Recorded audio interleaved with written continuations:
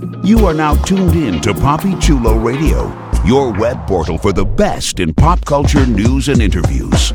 My name is Barry Allen, and I am the fastest man alive. The following is a Papi Chulo Radio original program. The views and opinions expressed in the commentaries and/or interviews in the following program are solely those of the individuals and are not views of Papi Chulo Radio, its parent, affiliate, or subsidiary companies.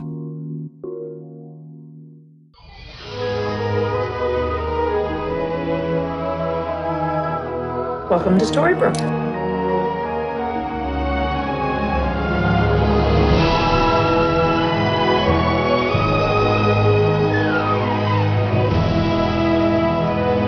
Because the first step to a new beginning is imagining that one is even possible.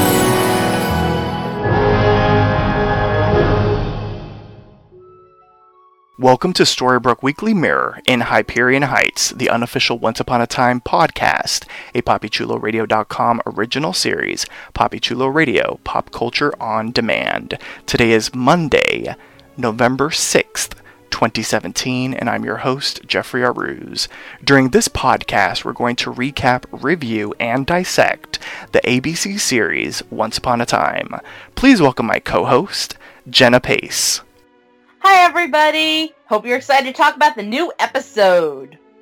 I am, and I hope our listeners are excited as well. Unfortunately, the rest of our co-hosts are not with us tonight. They've all been turned into frogs, so we will figure out the counterspell, and hopefully they will be back next week. So let's jump or hop into our recap of Season 7, Episode 5, which was titled Greenbacks and aired November 3rd, 2017. Here's the official synopsis of the episode. Tiana seeks help from a traveling soothsayer, the iconic Dr. Facilier, in an attempt to save her kingdom. But when it's revealed that he has an ulterior motive, she's forced to take matters into her own hands.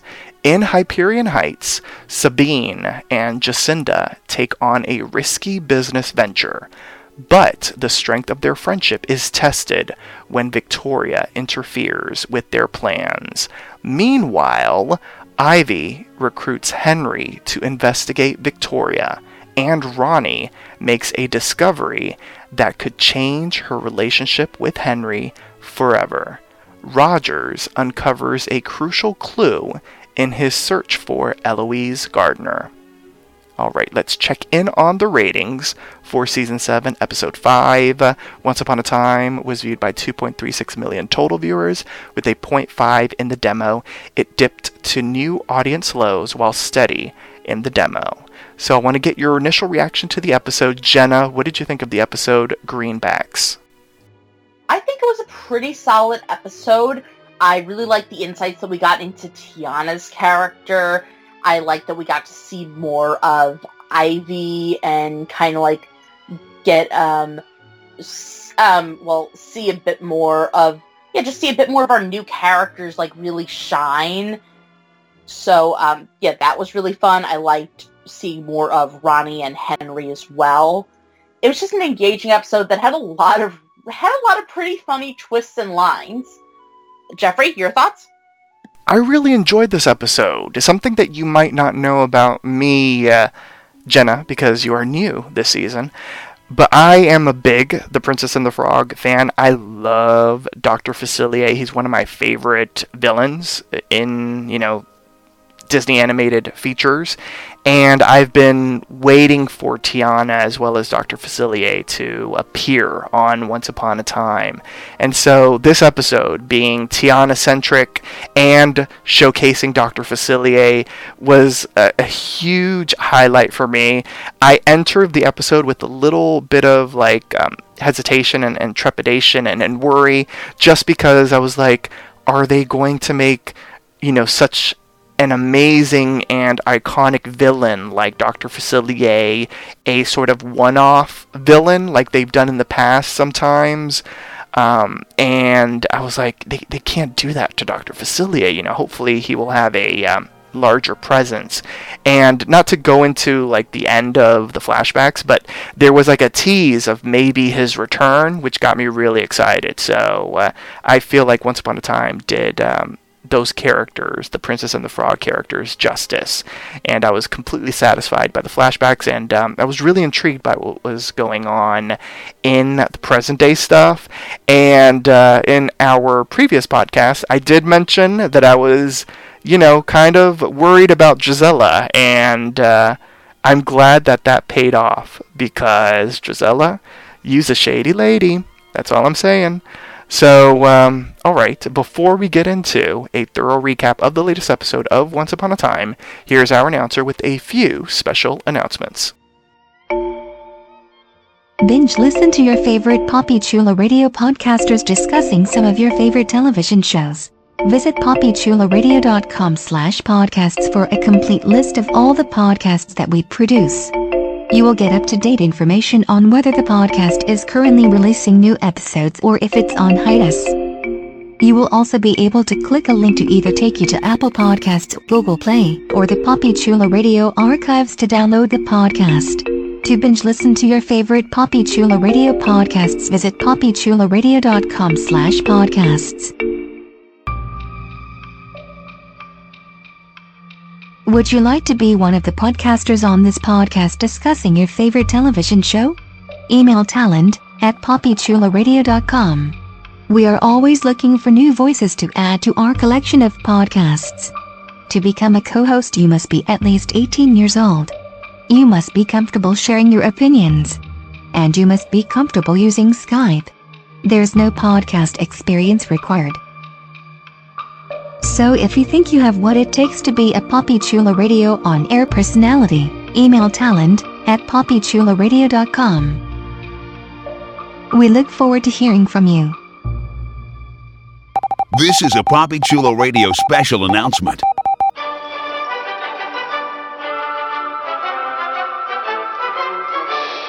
PoppyChuloRadio.com is currently looking to expand its web presence, and we're looking for your help.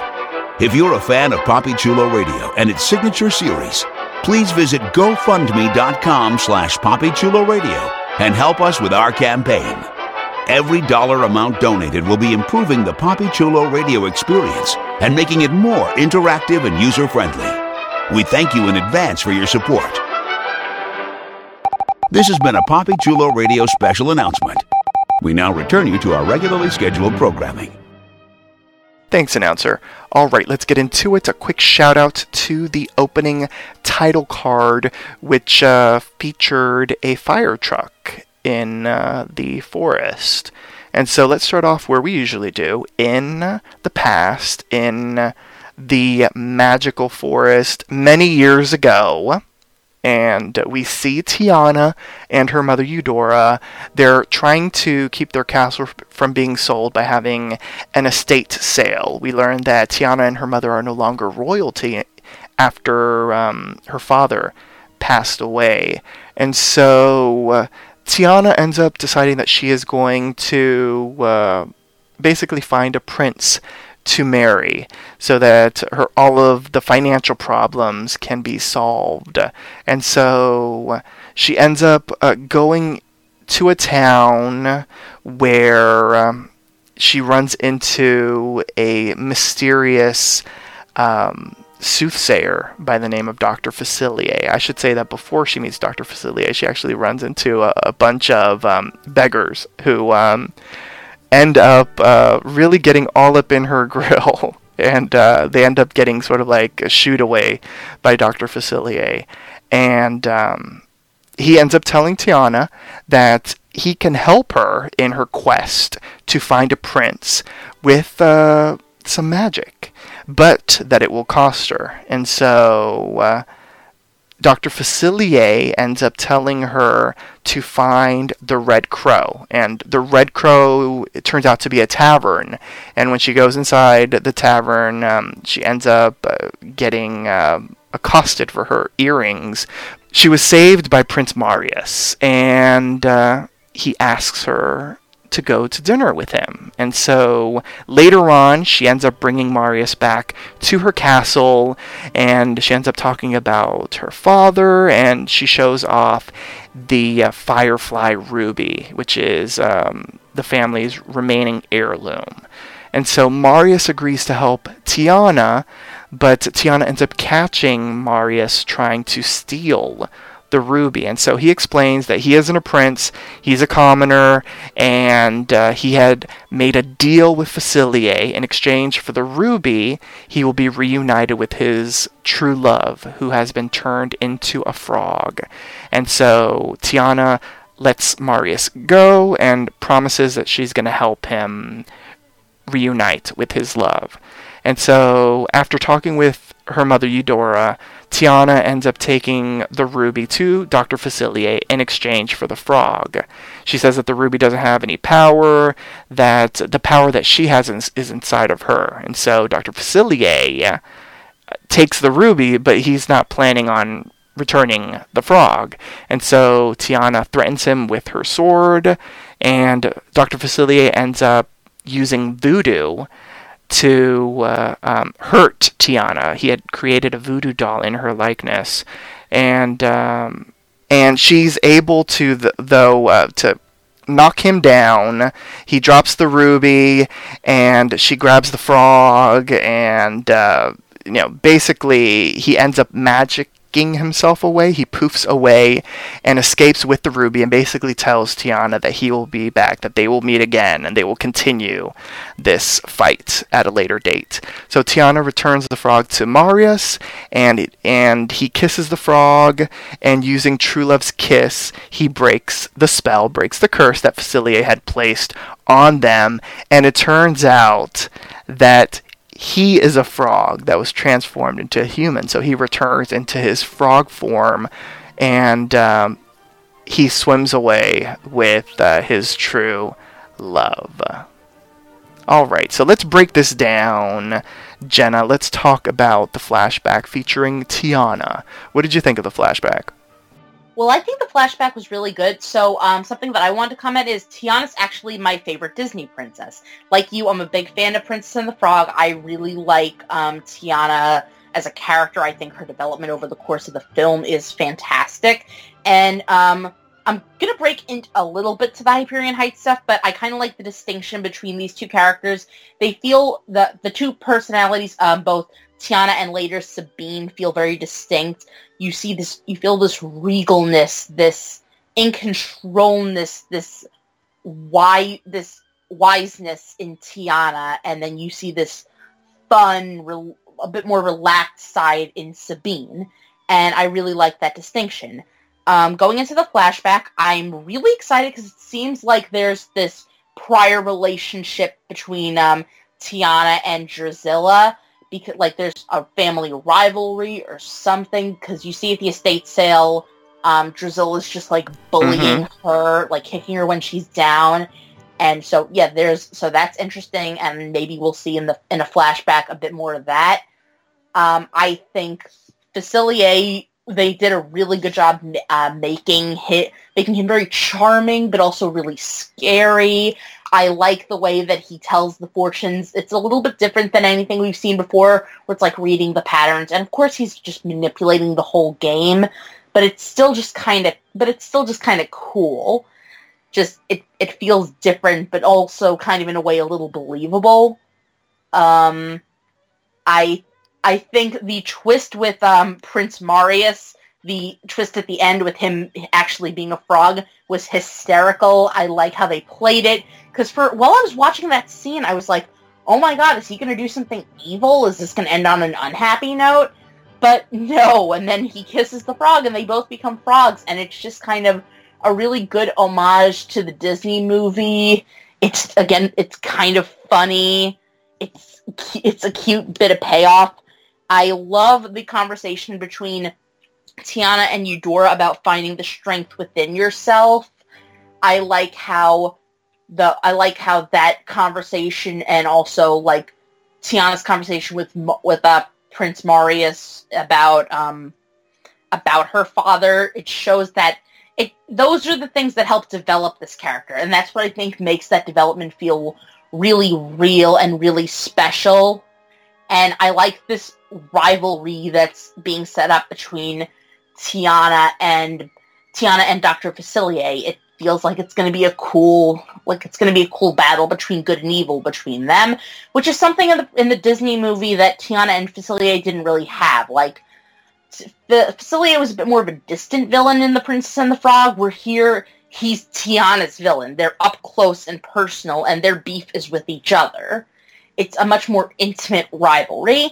Finally, one thing I want to comment on is this also has an allusion to the Hyperion Heights flashback, where Tiana alludes to the prince's ball, and that's where she's going to first strike. So suddenly it's like she has a reason for being there, and it also kind of gives the joke that's during the ball about frog legs a little bit of extra context, and it makes it a little bit funnier. And also that connection with Drusilla makes the alliance that she makes with Cinderella a lot more real. So I think this flashback did a lot to set up this character, set up the situations that she's in, make me believe that she's a really firm, great leader, that she has this power, this spirit to inspire a revolution. It makes me want to follow her, and that gets me really excited. So in terms of setting up a really good heroine and a really good villain, I think this was a fantastic job. Yeah, I agree with you 100% on everything that you just said. I thought it was a really strong flashback. I really enjoyed getting to see a different version of The Princess and the Frog. To be quite honest, I think they actually took a lot from the story that inspired The Princess and the Frog Prince. And I thought that was kind of fun to see. I really loved Robin Givens as Eudora. I just felt like she, just was an awesome presence to see. Sometimes we don't get to see a lot of parents on Once Upon a Time. The whole thing, in Disney movies, the parents are dead and that kind of thing. Or we see them very briefly, but we got some really great moments with Eudora in the flashbacks, which I was really excited to see, and I'm intrigued by her, and I hope that we get to see some more of her in the future. I guess we'll have to sort of wait and see to see if that happens. And Dr. Facilier, he lived up to the hype, in my opinion, or at least the hype that I had placed for him in my head, because as I mentioned, I was worried that he was going to be like a soothsayer that was traveling through town or something like that. That's sort of like what the preview sort of showed, but the fact that he had that threat that he's going to come back made me really excited. I loved the costume. It was perfect. I thought the actor was really good. I loved that he has a British accent on Once Upon a Time. I thought that was really nice. And I really enjoyed how he uses magic.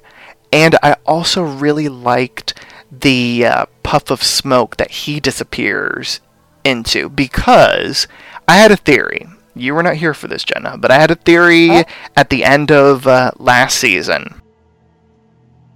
And my hope was that puff of smoke that chases Henry in, I guess now we can say it's in the magical forest. It was not the enchanted forest, maybe? The puff of smoke that attacks the house in which Henry disappears, maybe that was Dr. Facilier, because that smoke moved in the way that Dr. Facilier disappeared. Typically our villains in which we've seen in the past, the smoke sort of envelops them, but it's one continuous smoke puff or poof, whatever you want to call it. The way that it roped around Dr. Facilier like snakes almost was really interesting, and it reminded me 100% of the type of effect that was used when the smoke was chasing Henry. It was chasing Henry, and Lucy was in the cottage thing, right? Yeah, I think that's how it was. And Lucy escapes, and then that those snake-like smoke puffs arrived in the cottage. So I'm thinking maybe that was Dr. Facilier, which that would be kind of awesome. Because in my mind, I've always pictured like Dr. Facilier and Lady Tremaine teaming up, sort of, to make all this happen. Because she's not a magical person. She's going to need someone that has magic, or that at least understands magic, to be able to cast the curse.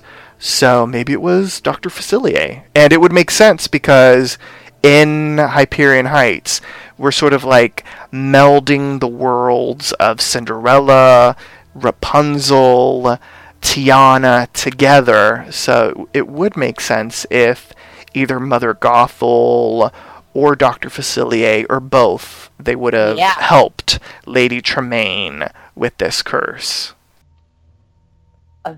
Like a group of villains. That could be very fun. Exactly. So that could be pretty interesting. So I guess we'll have to wait and see if that sort of ends up happening. But I am glad that they left the door open to Dr. Facilier. And if he was sort of like working in the background with Lady T, and then all of a sudden, you know, maybe once everyone awakens, you know, Facilier will pop up in Hyperion Heights and, I don't know, haha, Tiana, you thought you got rid of me. Booyah, or something. I don't know. Yeah, I could totally see Dr. Facilier saying booyah. Yes, I agree. So I thought it was awesome. I loved it. I thought the little twist at the end where he was a frog was like really cute. It was very Disney in a good kind of way. Mm-hmm. Campy but cute. Exactly, and I really liked the moment that you mentioned, that you referenced with Tiana and Gisela. Like, it was great. I mean, we sort of saw that in the past when it was the Enchanted Forest, with like these characters like knowing each other and having rivalries and that kind of thing back in the day. So it was great to see that in the Magical Forest, these characters were in each other's lives, and you know, some liked each other, some didn't. You know, some were you know, basically enjoying and reveling in others' misfortune. I mean, it was really neat to see, and it sort of added to the history, as you mentioned, like amongst the families. Like, I wonder if there was sort of like this deep rivalry between, I guess we'll call them for right now, the Tremaines and the Tiana family.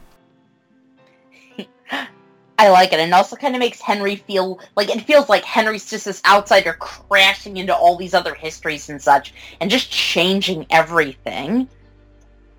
Basically, yeah, like, honestly. Like, now, kind of like the Wish Realm, I want a realm where it's like, what would have happened if Henry hadn't come to the Magical Forest when he did? What would have been the outcome of that story? That would be interesting. Yeah, because, like, what would have happened had Henry not arrived? Because, like, Henry's just shaking up so many things, and he's waking up so many different variables. He's changed up this war scene. And would Tiana and Cinderella have met? Would they become his close friends? Would they become enemies? Where would everybody's lives have gone had Henry not interrupted and said, "Yep, I'm changing up everything"?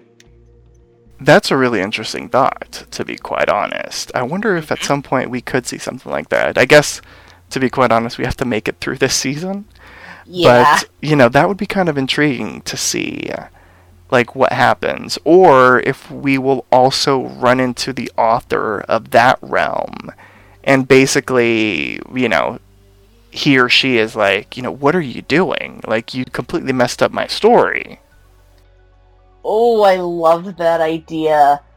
I kind of now want to start thinking of who's the potential author. Yeah, and I wonder if it's someone that we already know. It could be. Maybe it's the witch. Because that would be interesting. It's also an author. That would be intriguing.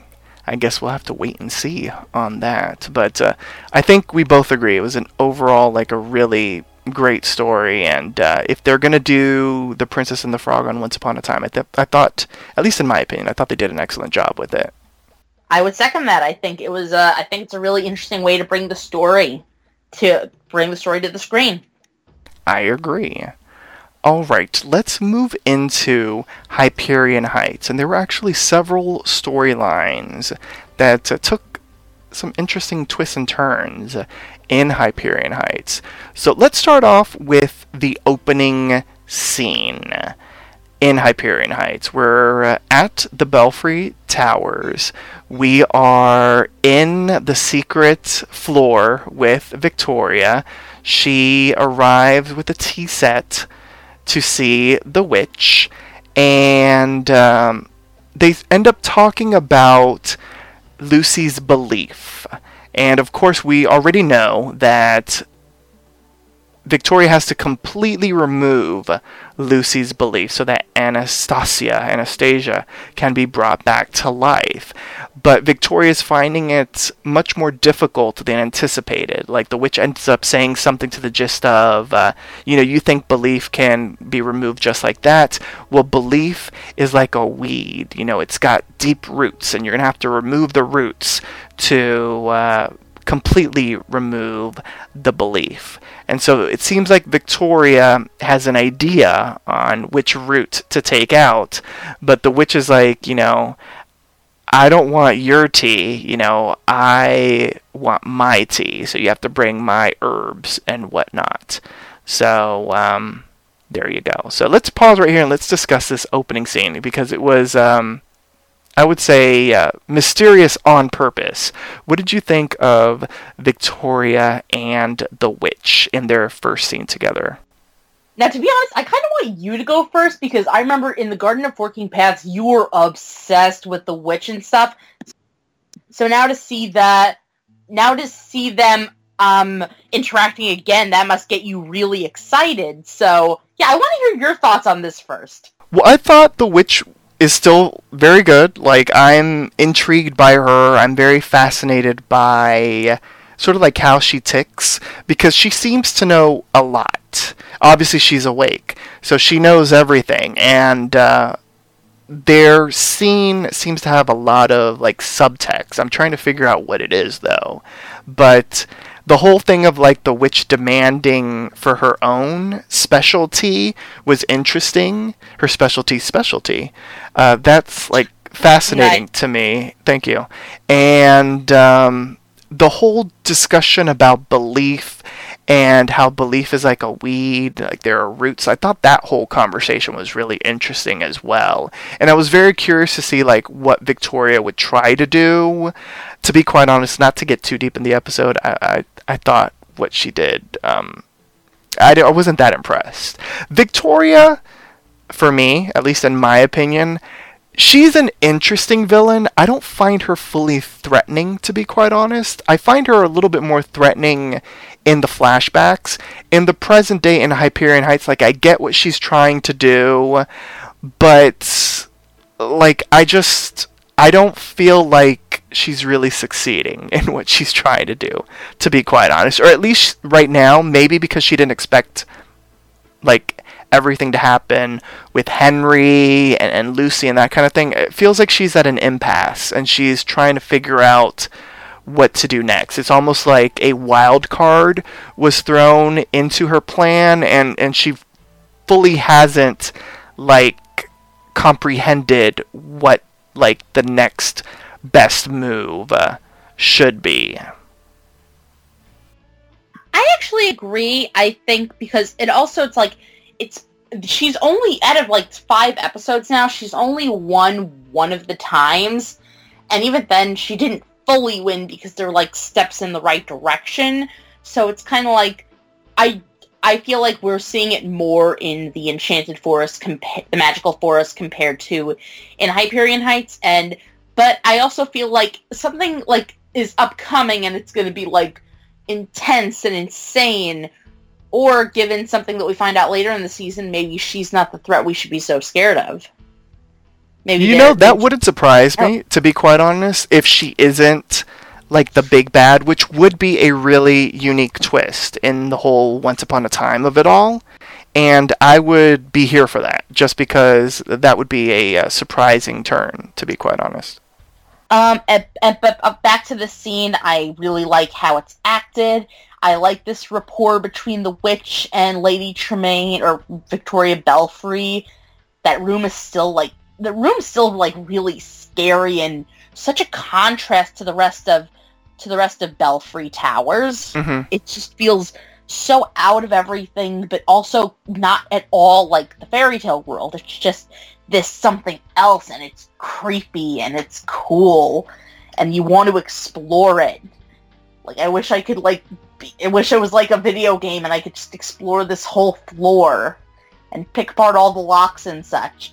But anyways, the witch is still really interesting. She's kind of like a mentor figure, and you kind of also, she kind of shows the cracks in Victoria's armor, because Victoria is going to her for help, and it's very much against her whole like fear is everything.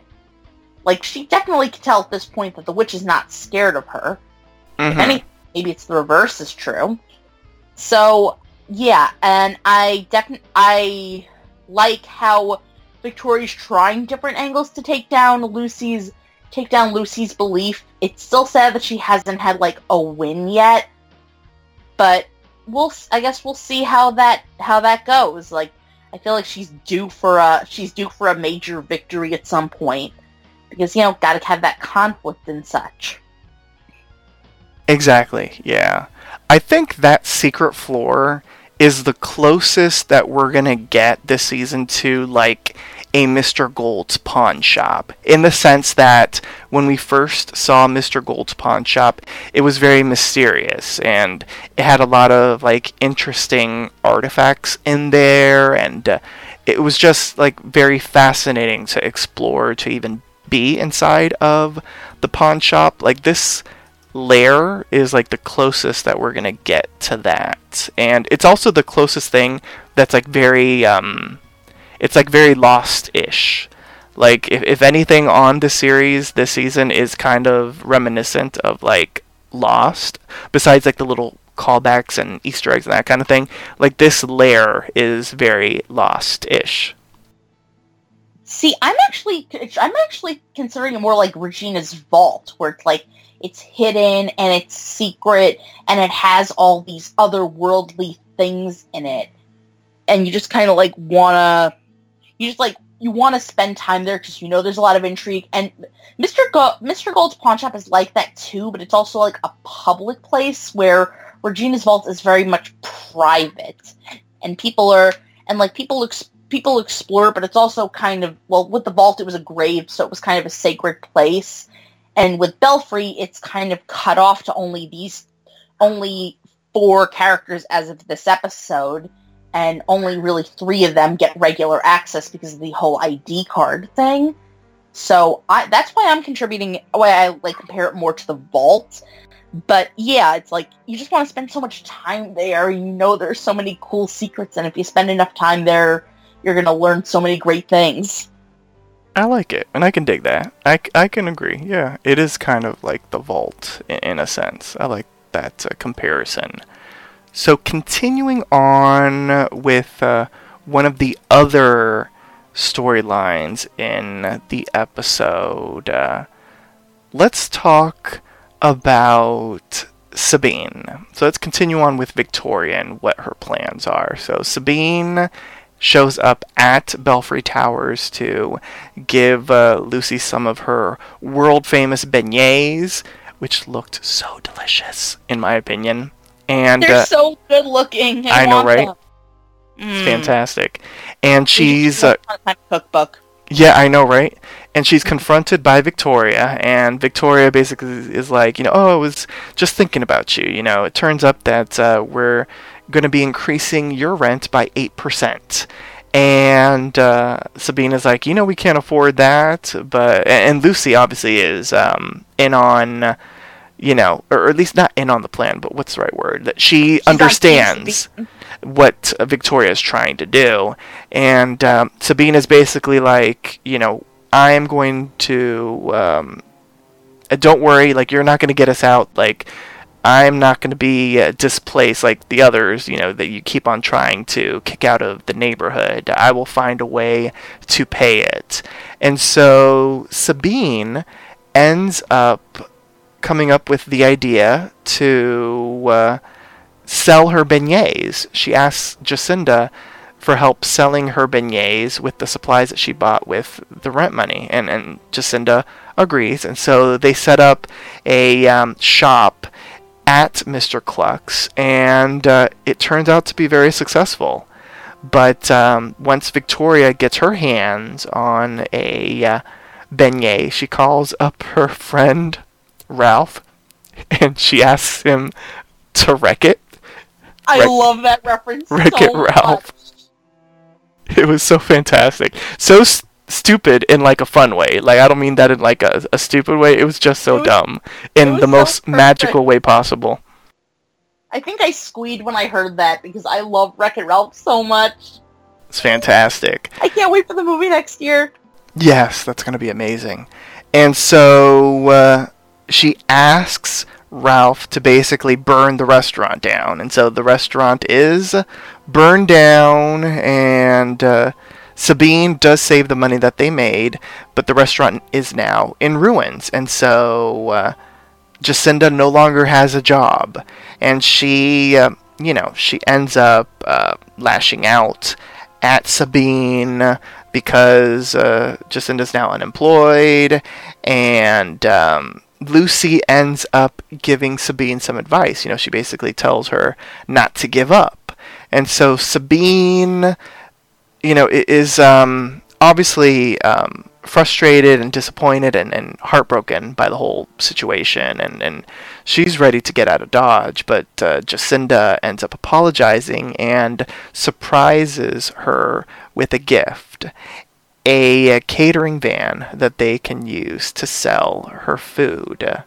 And they end up having a really nice, reconciliation, and they basically talk about, like, what are friends for? You believed in me, I believe in you. Let's do this. Let's make this happen.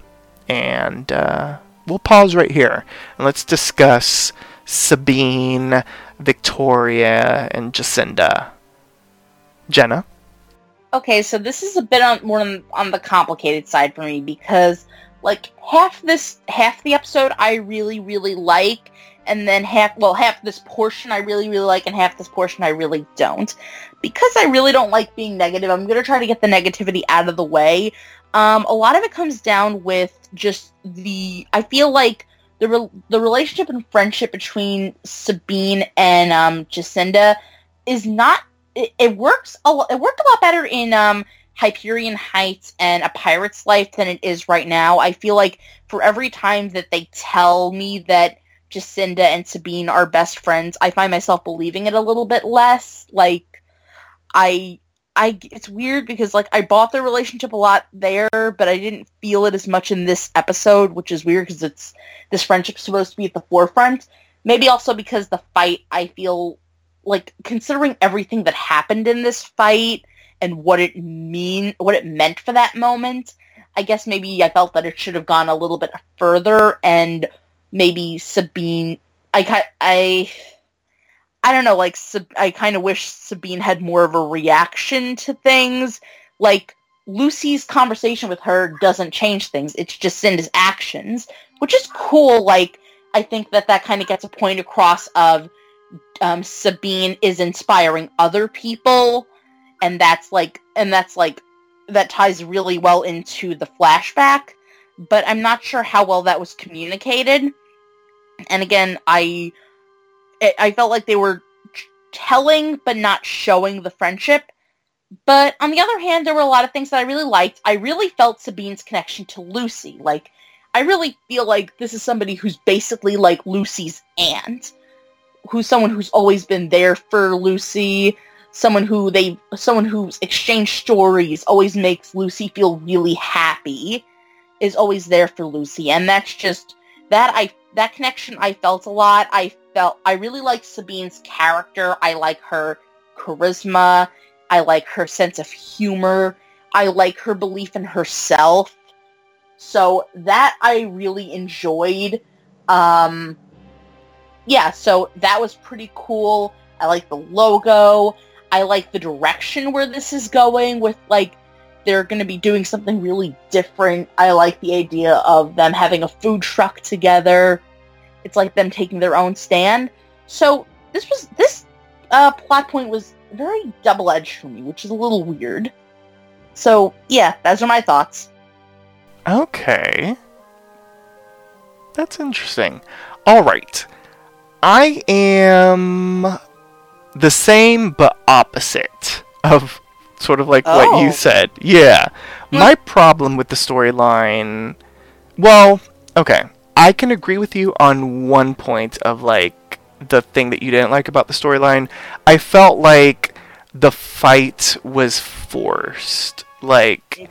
It felt a little forced. Yeah, because I really don't understand how it's Sabine's fault that the kitchen was on fire. Like, that just didn't make any sense to me. Yeah. And although I didn't mention this, I guess I should because it's a part of the storyline. Sabine ends up finding out from Rogers that it looks like it was a like arson job. Like, somebody specifically set the place on fire. And of course, they suspect Victoria because, you know, obviously. Yeah. Obvi. So, before that, though, like, I felt like Jacinda, like, really being pissed at her, like, that annoyed me. Because I'm like, she's your BFF, like, I don't know, it just didn't seem like a natural thing that would happen amongst friends, like, it just, the whole situation, like, her getting mad, it just didn't seem authentic to me. So, that was a negative for me. The other thing that was a negative was just the whole Victoria, like, machination of it all. It just, I didn't really understand how that was, like, an action that would remove a piece of Lucy's belief. If that's the reason why she did that.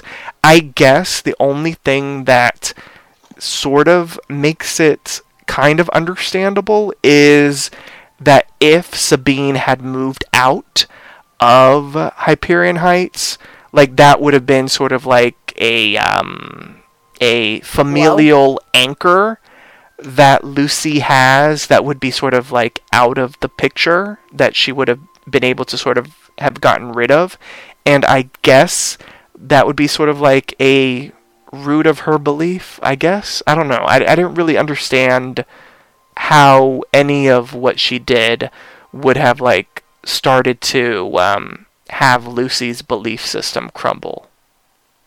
If I could just give my interpretation for a sec, I think it's because, like, Sabine is the big dreamer, so to see somebody who is a big dreamer who, like, has probably out of, like, Lucy's immediate circle, the most faith out of anybody, to see her, like, have to leave town and be in this fight with Jacinda and kind of just have her dreams broken, that would, like, be a blow, like, oh, you're not making as many changes as you think you are, and you're gonna lose this person who brings a lot of joy and whimsy to your life and your mom's life. Okay, I can sort of understand that, but it's not good enough. Victoria Belfry, Lady Tremaine, you're supposed to have your shit together, and you don't.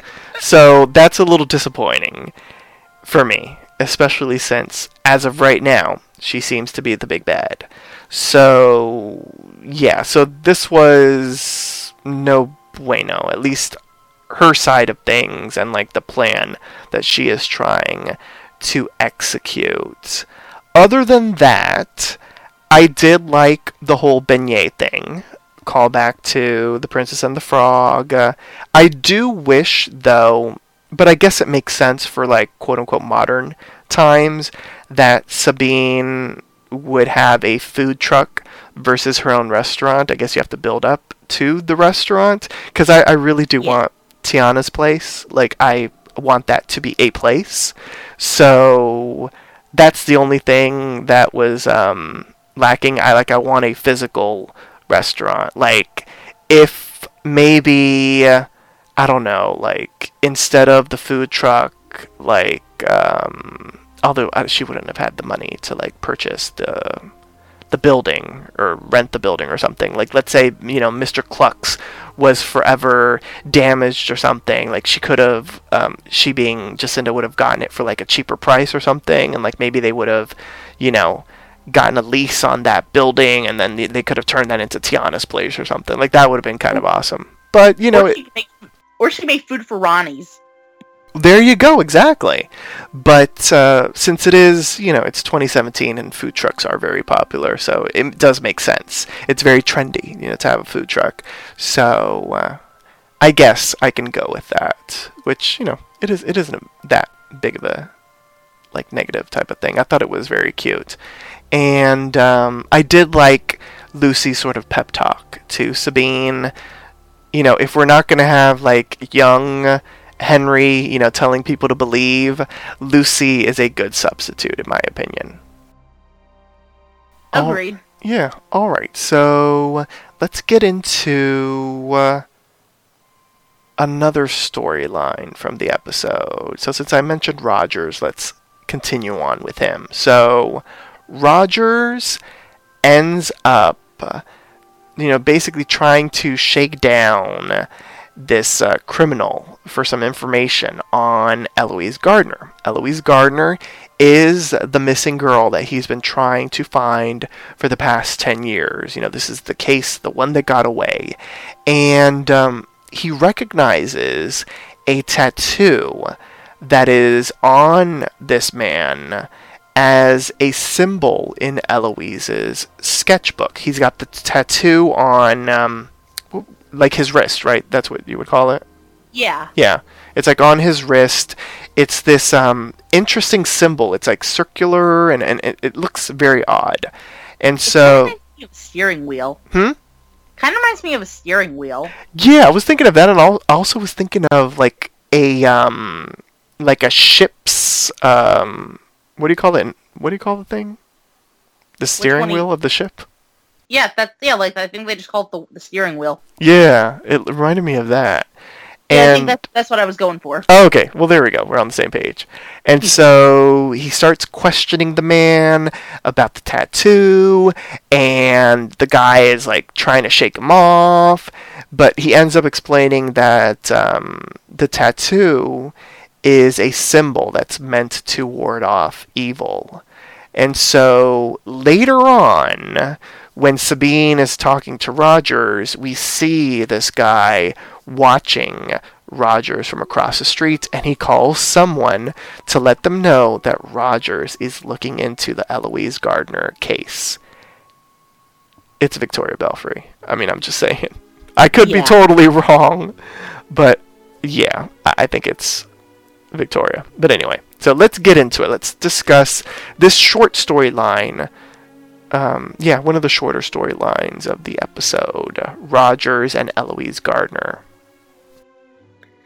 Okay, well, first I want to take a look at that first scene. I love how he has the box, and I'm really just imagining what Wish Hook's daughter would be writing in terms of angsty teenage poetry. I just find that that kind of funny, because that notebook was probably there, like, from before she was taken, and it's just living, like, what kind of angsty teenage poetry does she have living with Wish Hook? Mm-hmm. So, yep, that's just kind of adorable. I still like seeing the power trio, and I like how Rogers is kind of letting them in on this big part of his life, which is this investigation.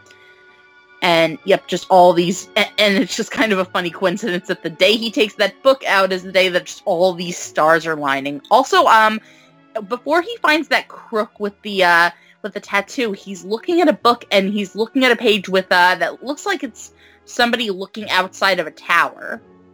And it definitely got Rapunzel going on in my mind, which it still has that whole juggling, like, who is Wish Hook's daughter? Is it Rapunzel or is it Alice? And yeah, I love that.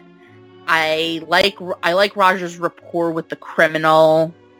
I like the line about alcohol making somebody go mad, especially when like Rogers is totally sober, and that's just kind of adorable.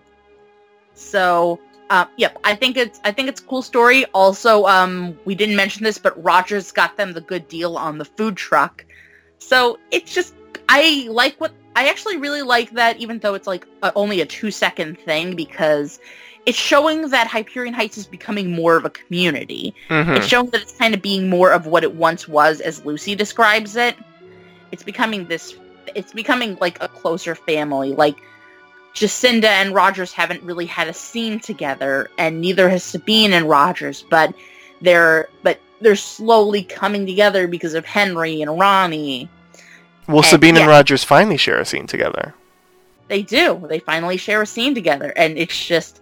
But it's like, because they're indirectly connected because of Henry and and Jacinda and Ronnie, and it's just, yeah, you see these people moving closer, so it definitely feels like this is when eventually whoever the villain is, whether it be Lady Tremaine, Dr. Facilier, Ivy, the Witch, some combination of those 4 people are taken down, it's going to be like a group thing. It's going to be everybody coming together. Yeah, I think so. I can agree with that. So yeah, I just like that. I just think it was cool. It's also a nice first step in the mystery. We have that little step, and obviously Rogers is going in the right direction. I once heard a quote about life. If you're running, life is like a video game. If you're running into enemies, you're going in the right direction. And the end of this episode proves Rogers is running into enemies because of that phone call. So obviously we're getting another step closer in the Eloise Gardner case. Exactly. Go on. I'm trying to remember. Did they say the criminal's name? I don't think they did. What if he's Ralph? Ooh, he could be Ralph. That's just something interesting to think about. Because, I mean, I think... No, but he just got out of jail. I think it was like... Because I don't know where he was in like terms of when Victoria made the phone call. Okay, so maybe not. I feel like that's a little too close. Okay, maybe not then. But as far as the storyline, this storyline confused me so much. Oh? Just because I think we're all assuming that Wish Hook, that this mysterious person, the child that he can't find, is also his daughter. But what if in Hyperion Heights, it's not? That is possible. Just because I feel like they keep on like hitting us over the head that it's like Rapunzel. But the whole like chess thing and the whole Tilly situation from last week, I really am leaning a little bit more towards Tilly being the daughter, just because Tilly, the actress, is recurring, whereas Rapunzel is a guest star. So yeah.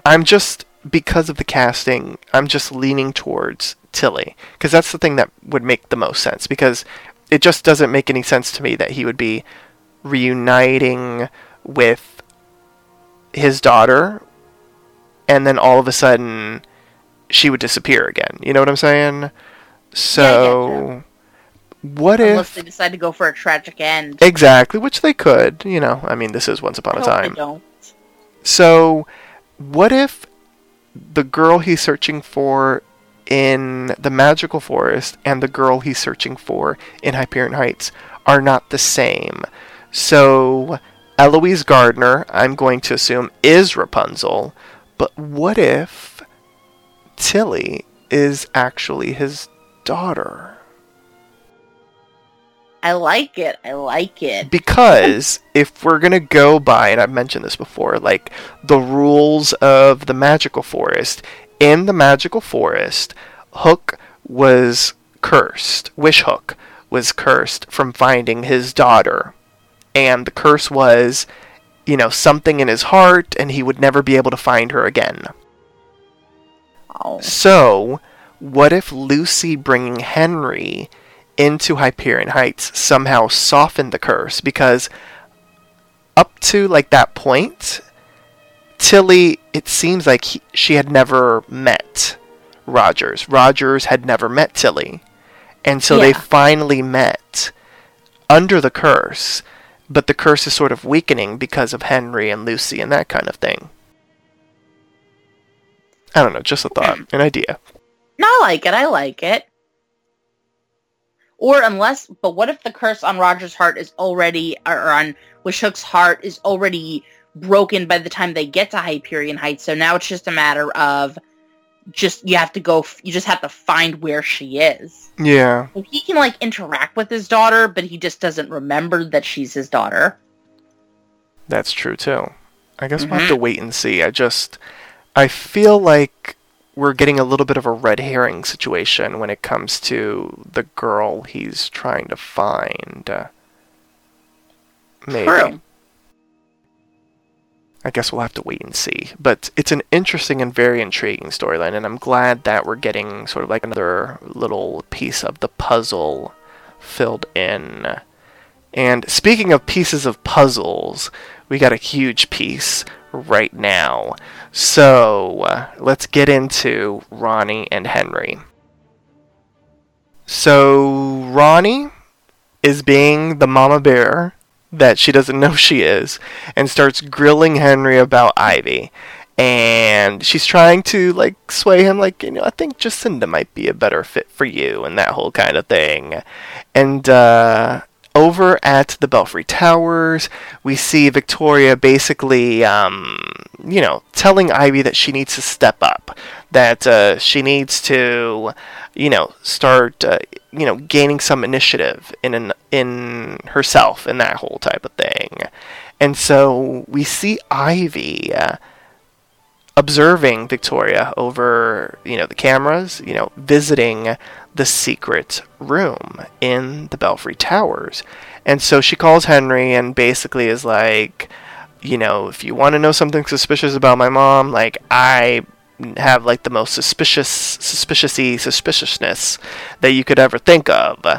And Ronnie ends up seeing the message on Henry's phone, and she ends up deleting the texts and all that kind of stuff, and she ends up going to the tower, and she meets Ivy herself. She's like, I want to make sure that everything is on the up and up, and that you aren't, getting Henry involved in something nefarious. And so they head up to the secret floor, and they find the cup of tea, and they don't find anyone in there, a physical person, but Ronnie ends up snooping in a drawer, or whatever you want to call it, and in there, a lockbox or something, whatever you want to call it, she ends up finding a photo of Regina and Henry many years ago in Storybrooke, which shocks, surprises, and confuses Ronnie. Later on, at Ronnie's, Ronnie shows Henry the picture, and she's like, I don't know where this is, I've never had clothes like these, I don't know who he is, but this is me, and I don't know what's going on here. And she's like, I've never met this boy, I don't know who this boy is. And Henry's like, that boy is me. Bum, bum, bum. Oh my god! I know. So should I pause here, or should I go to that final scene, and then we'll break everything down? Let's pause here for a sec. Let's discuss Ronnie and the shocking revelation that she made. I'll go first. Yes. And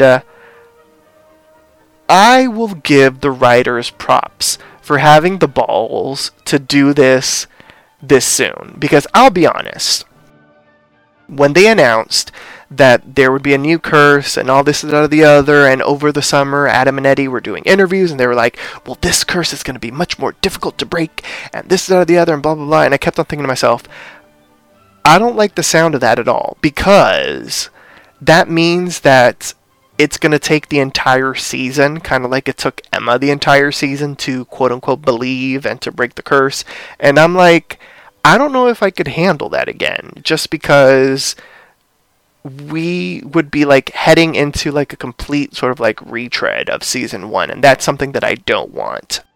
So the fact that we've been getting teases and twists and people being awake and people waking up and all this kind of stuff much sooner than I anticipated is very good, because I hope that the curse gets broken.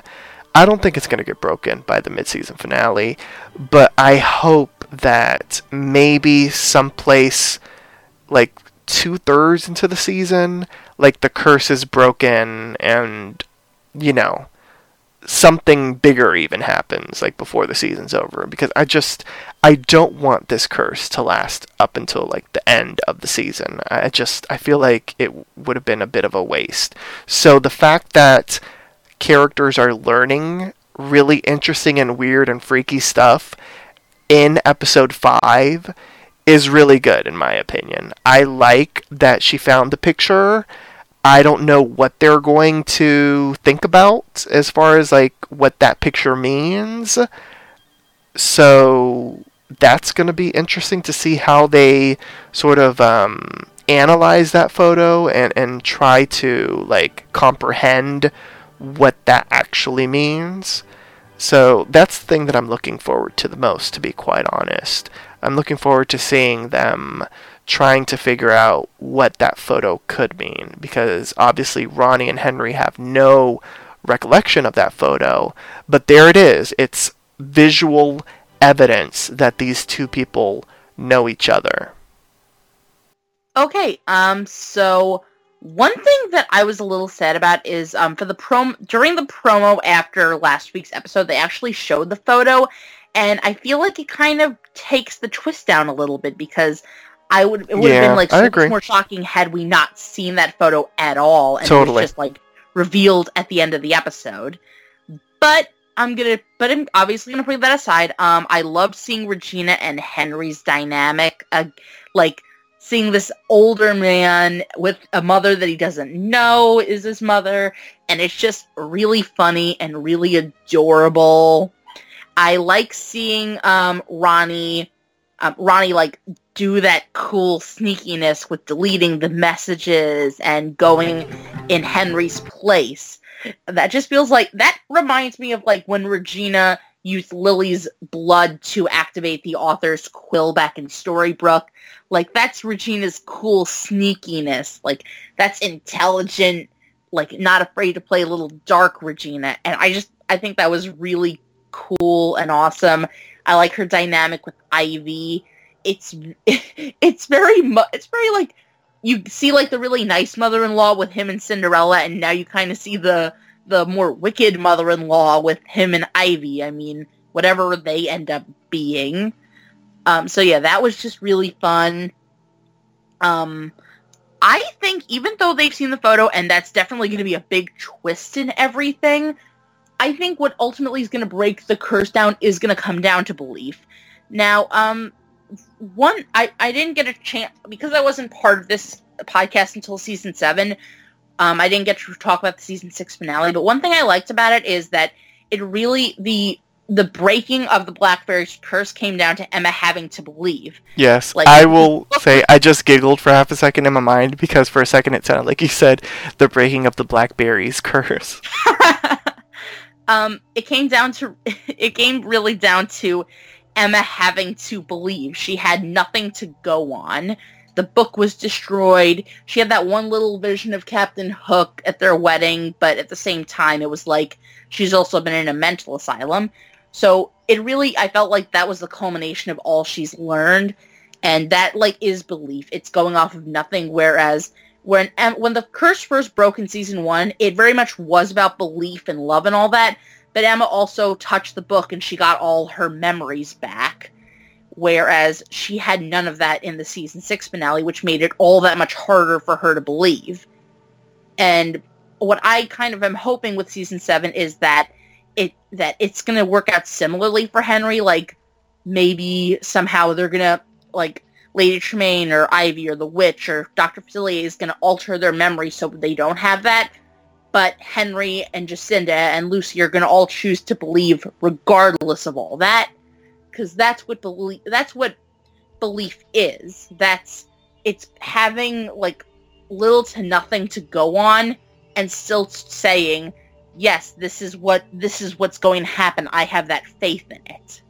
And that's what makes a story about belief as powerful as it is, because when your belief is challenged and you decide to stick with it, yeah, that makes belief a powerful thing. Okay, I like that. I think what they're going to do this time around, which I don't know how it's going to work storyline-wise, is I feel like some of our people, they're going to start waking up. Like, we already have Rumple awake. So, let's say Regina is the next one to wake up. And then, like, 2 or 3 episodes later, Wishhook wakes up. So, at least our trio wakes up. I feel like Henry has to be the final one, you know, if we're just going to follow the prototype that was created with Emma. So he has to be, like, the last one to believe, and then that's what's going to ultimately break the curse. Or, like, let's say Henry and Jacinda's belief is what breaks the curse. Yeah. But I think an interesting twist would be to have, like, let's say the trio of vets, Rumple, Regina, and Wishhook, wake up first, and then try to sort of figure out how to do what they need to do, because it'll be interesting to see if they have their magic, and to see if they can, no, what am I trying to say?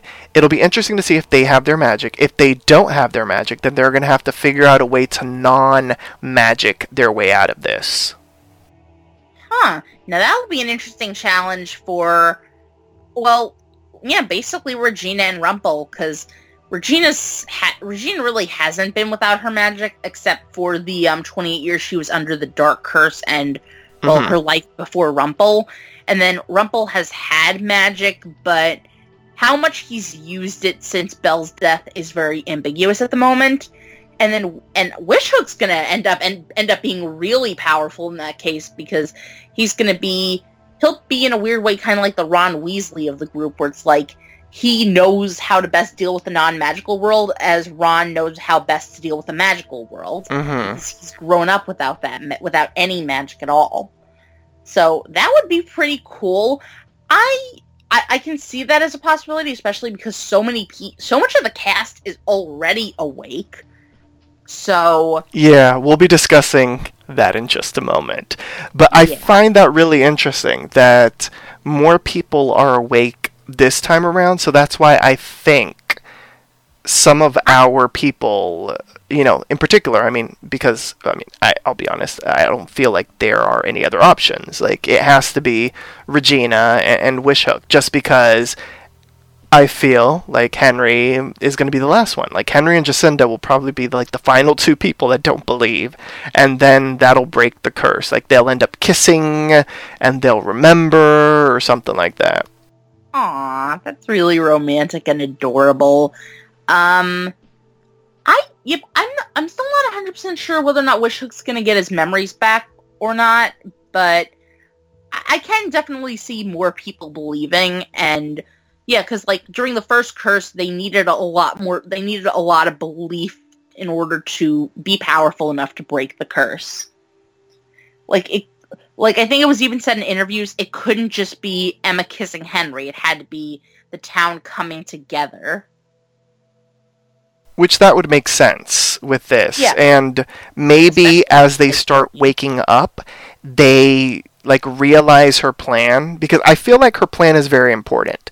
Like, as you mentioned, the town had to come together and believe, because she has already sort of gentrified Hyperion Heights, and she's kicking out all of these fairy tale characters, they're going to have to find these characters who might be living in, a very different town, many different towns, who will have very different names, and they're going to have to bring these characters back to Hyperion Heights, wake them up, gather everyone back together, all of them believe, and then bam, the curse will be broken.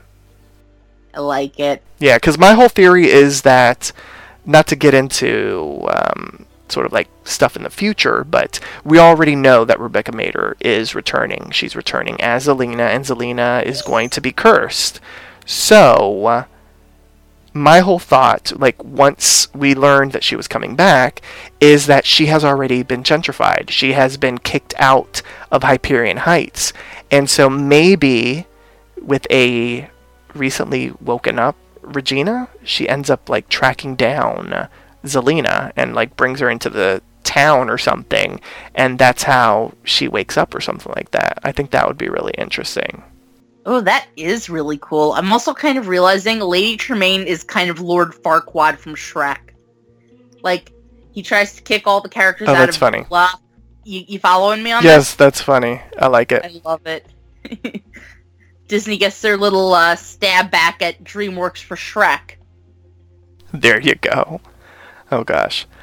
Alright, so let's talk about the very final scene of the episode, which in my opinion was a bit of a game changer, I would say. Like, I was not expecting that, although I did find her to be quite shady.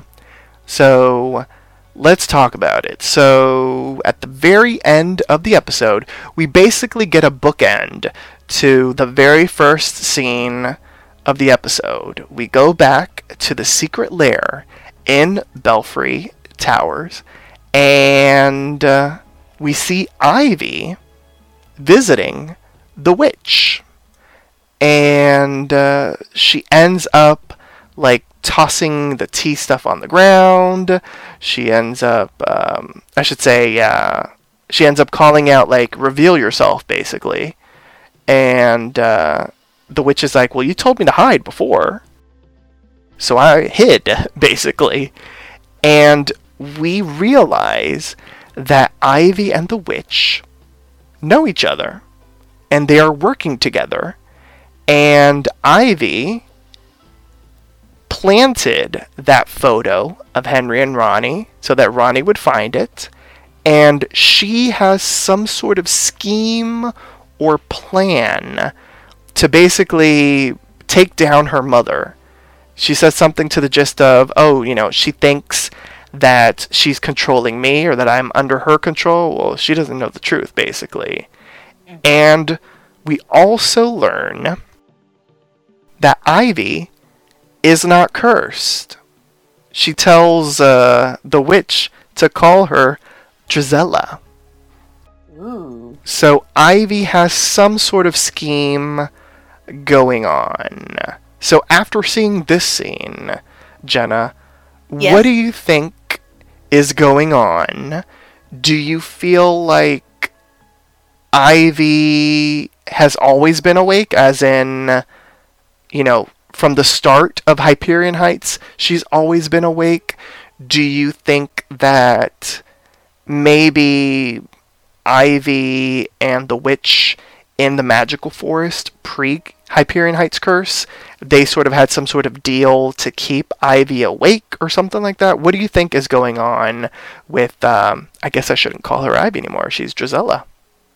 Well, I'm kind of thinking maybe Drizella is the one who cast the curse, and, it's like she's the caster of the curse, so she was able to somehow keep her memories, but at some point, Lady Tremaine kind of took over, and she's like, she kind of, like how in the Dark Swan saga, Dark Hook cast the curse, but Emma kind of, like, took control of it and, like, made it her thing. But, see, I like where you're going, because I thought of that as well. The only thing that makes me, like, not 100%, like, for that is the fact that it does not seem like Lady Tremaine knows that Ivy is awake. It seems like Lady Tremaine thinks that she's in charge.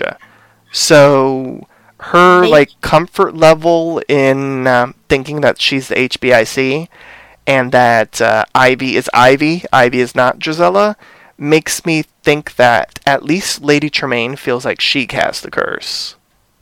Maybe it kind of is a little bit more complicated than that, where it's like she thinks she cast the curse. Maybe that's part of the spell. She thinks, not even, like, when she cast the curse, she thought she was, like, the full one doing it, and, like, but it was, like, really Ivy secretly pulling the strings and manipulating her all along. So, yeah, like, Lady Tremaine thinks she's the one in charge, but, yeah, Ivy cast the curse and kind of, yeah, you get what I'm saying. So that's what I'm kind of thinking at the moment. Or it's like a Rumpelstiltskin-esque deal where, like, there was a word or something that triggered her memory. Like, maybe she figured, hey, Henry will have the same name, so if I hear Henry's name, or if I see the Once Upon a Time book, something like that, I'll get my memories back. Okay, I can dig that as well. But just something where it's like... Or it's just some situation where Lady Tremaine wasn't aware that Ivy's memories were that important at all. Mm-hmm. Yeah. That's interesting. What about you? Well, I feel like they were probably in cahoots in the magical forest. I think that Ivy probably made some sort of deal with the witch. What? I don't know. I do think that Ivy wants to, like, one-up her mother, obviously. Like, I think that Ivy feels like her mother doesn't respect her and doesn't trust that she can accomplish or do anything. Oh, we didn't even really talk about the scene with the two of them in Belfry Tower talking about how she thinks Belfry thinks Ivy's, like, the inferior daughter. Yeah, and so... That's been making an allusion to Anna. Yes, so because of all that, because it seems like she prefers Anastasia, Gisela, like, has something to prove, like, of herself to, like, her mother. And so this could be her way of doing that, but I really don't know, like... Oh. Like, what she's trying to do with this, you know what I'm saying? I think I kind of just got an idea. So, have you ever watched the show The Good Place? I've heard of it. I know what you're talking about. I'm going to kind of spoil the season 1 premiere, and I feel really bad about this, but I have a point. It's kind of revealed that the guy who's apparently in charge of The Good Place is actually in charge of The Bad Place, and he's torturing these humans by making it seem like they're in The Good Place, but they're having them interact with humans that are going to make them feel bad about themselves and basically, like, torture them each other for him. So, just like, if you, like, say you were afraid of spiders and one of the people in The Good Place was an entomologist and you have to spend all your time with an entomologist. So, yeah, so it's like you're torturing each other, so maybe that's part of Ivy's thing with the curse. Like, she's making it feel like Lady Tremaine's in charge, but is also, like, finding ways to screw her mother over, and maybe that's why Lady Tremaine keeps losing, because that's, like, part of Ivy's grand design. Like, she kind of, like, this curse is meant to torture her mother, not so much Jacinda. I mean, maybe Jacinda's part of the equation, but it's not the full equation. Really, this whole curse is a big screw you to basically everybody who's fucked me over, but Lady Tremaine is at the tippy top of that list. Okay, that's interesting. That's an interesting theory. I guess we'll have to wait and see. We weren't really given that much in that final scene, but we were given... just enough. A lot. Exactly. Just enough to, like, keep us questioning and guessing what is going on, because that was a unique twist, and as I mentioned earlier, I do like that we're finding out that a lot of these characters are awake. I mean, first, Lady Tremaine, obviously the Witch, Rumpelstiltskin, and now Drizella. I hope that we find out, like, how long she's been awake, because that'll be interesting to know. Yeah. And I'm looking forward to seeing flashbacks with her and the Witch. What were we going to say, Jenna? Also, Tilly was kind of awake a little bit. Yeah, although I feel like Tilly... She's probably not going to be awake for, like, anymore. Yes. I feel like Tilly, she woke up when she saw Henry. I still believe that. Just because the look on her face when she saw Henry. Although we didn't really get an explanation of that. But I feel like at some point we're going to get her to say something like, I woke up when I saw Henry. Just because, like, in my gut, that's when I feel she was waking up. I don't think she was waking up on Halloween. I think when she saw Henry, like, that started to wake her up.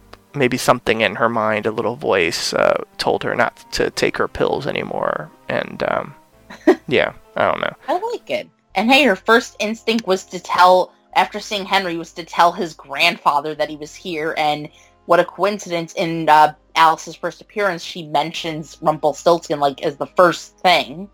So, could be. Yeah, we'll have to wait and see. Yeah.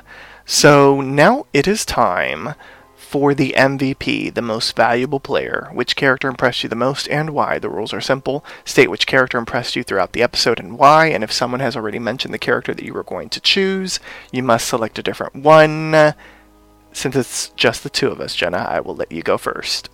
Aw, I was actually going to say, because you always let everybody else go first, and considering it's just the two of us, I want you to go first this time. Alright, I appreciate that. That's very kind of you. And my MVP is Dr. Facilier, just because I really liked the Once Upon a Time version of the character. I loved the costuming, loved the accent, loved how he uses magic. I love that he isn't, or at least it doesn't seem like he's just going to be a one-off character. It looks like we might get the chance to see him again. I hope that he has a greater presence in the storyline this season, just because I'm really fascinated by, like, how they're going to, like, weave him into maybe the flashbacks or even the present day stuff in Hyperion Heights. I really like the actor. I thought he made a really strong presence for the character, which is needed because Dr. Facilier is a larger-than-life villain, at least in The Princess and the Frog. So I was 100% satisfied with the interpretation of Dr. Facilier on Once Upon a Time. And it's a character that I have been waiting for basically since Season 1 of Once Upon a Time. I was like, I need Dr. Facilier on Once Upon a Time. So I'm really excited by what they did with him, and I'm intrigued to see what's going to happen next with Dr. Facilier. I look forward to seeing him again. So, Jenna, what about you?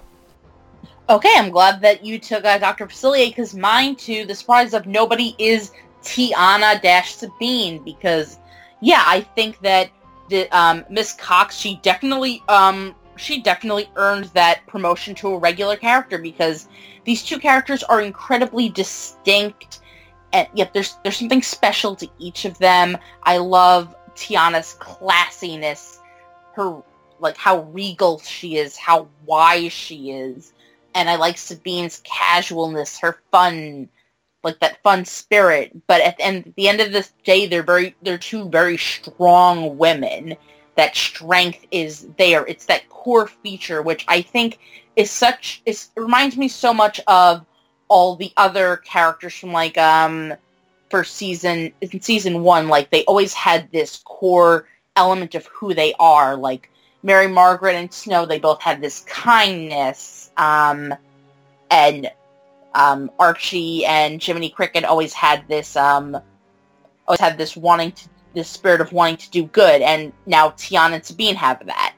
So I think they made her a really good character. I think they gave her a fantastically solid arc, especially, well, more in the Magical Forest than in Hyperion Heights.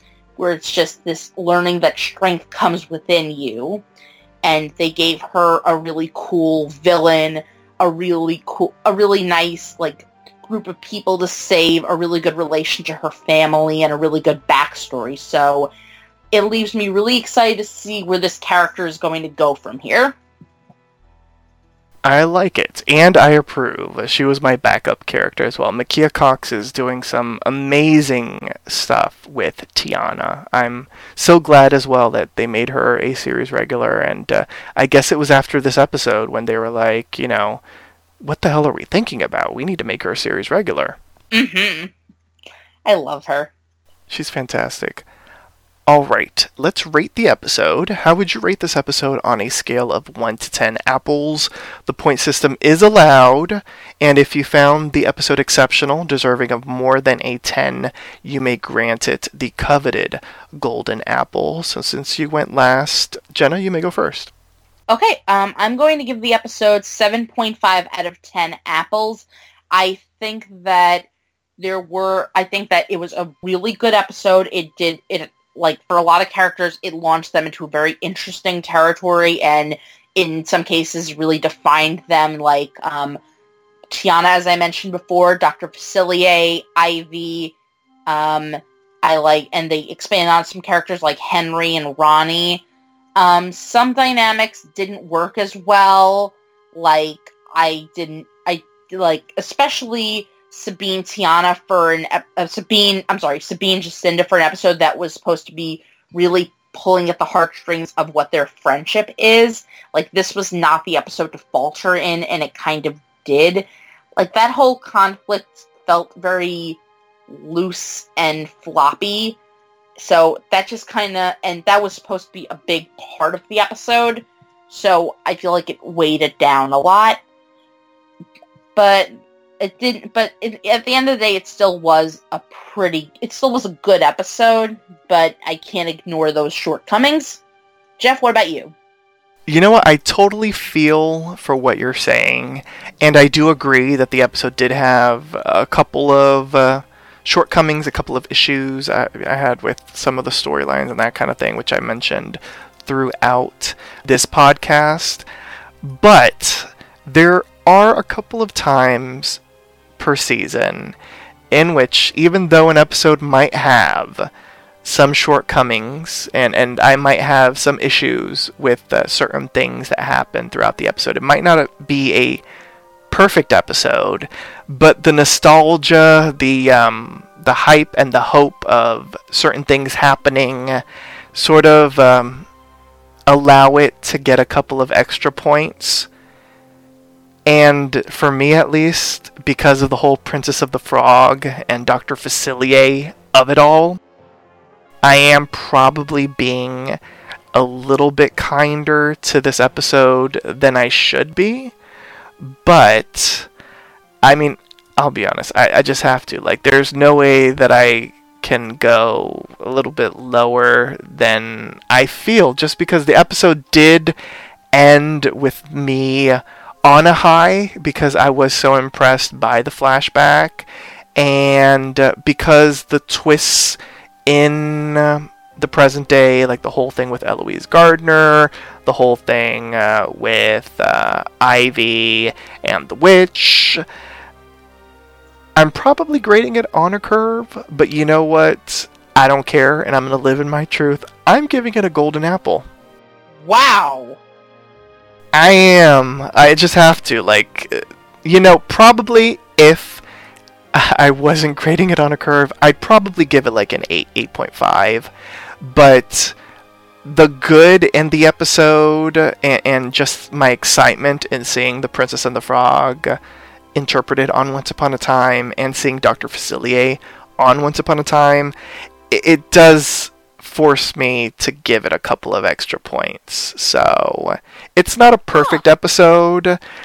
As I mentioned, the whole Victoria and even Jacinda and Sabine stuff was a little messy and murky, but everything else I was very satisfied with.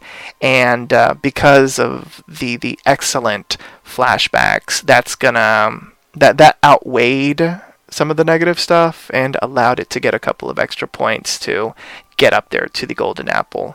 So, for the haters, I'm shaking y'all off. I'm living with the golden apple for this episode. Huh. Well, okay. Not bad. Alright, I feel like I justified it. And, Yeah, I think you did a good job. yeah. And that was a very suspenseful grading. Like, you had a minute of build-up. I know, right? It's called a tease, Jenna. You tease. Yes. Alright, so on that note, join us next time for a brand new installment of Storybrooke Weekly Mirror. Once again, here's our announcer to remind you on how you can interact with us. Like us on Facebook, facebook.com/Storybrooke Weekly Mirror. Follow us on Tumblr, storybrookweeklymirror.tumblr.com. Follow Poppy Chulo Radio on social media. We are on Facebook, Instagram, Tumblr, Twitter, and YouTube at Poppy Chulo Radio.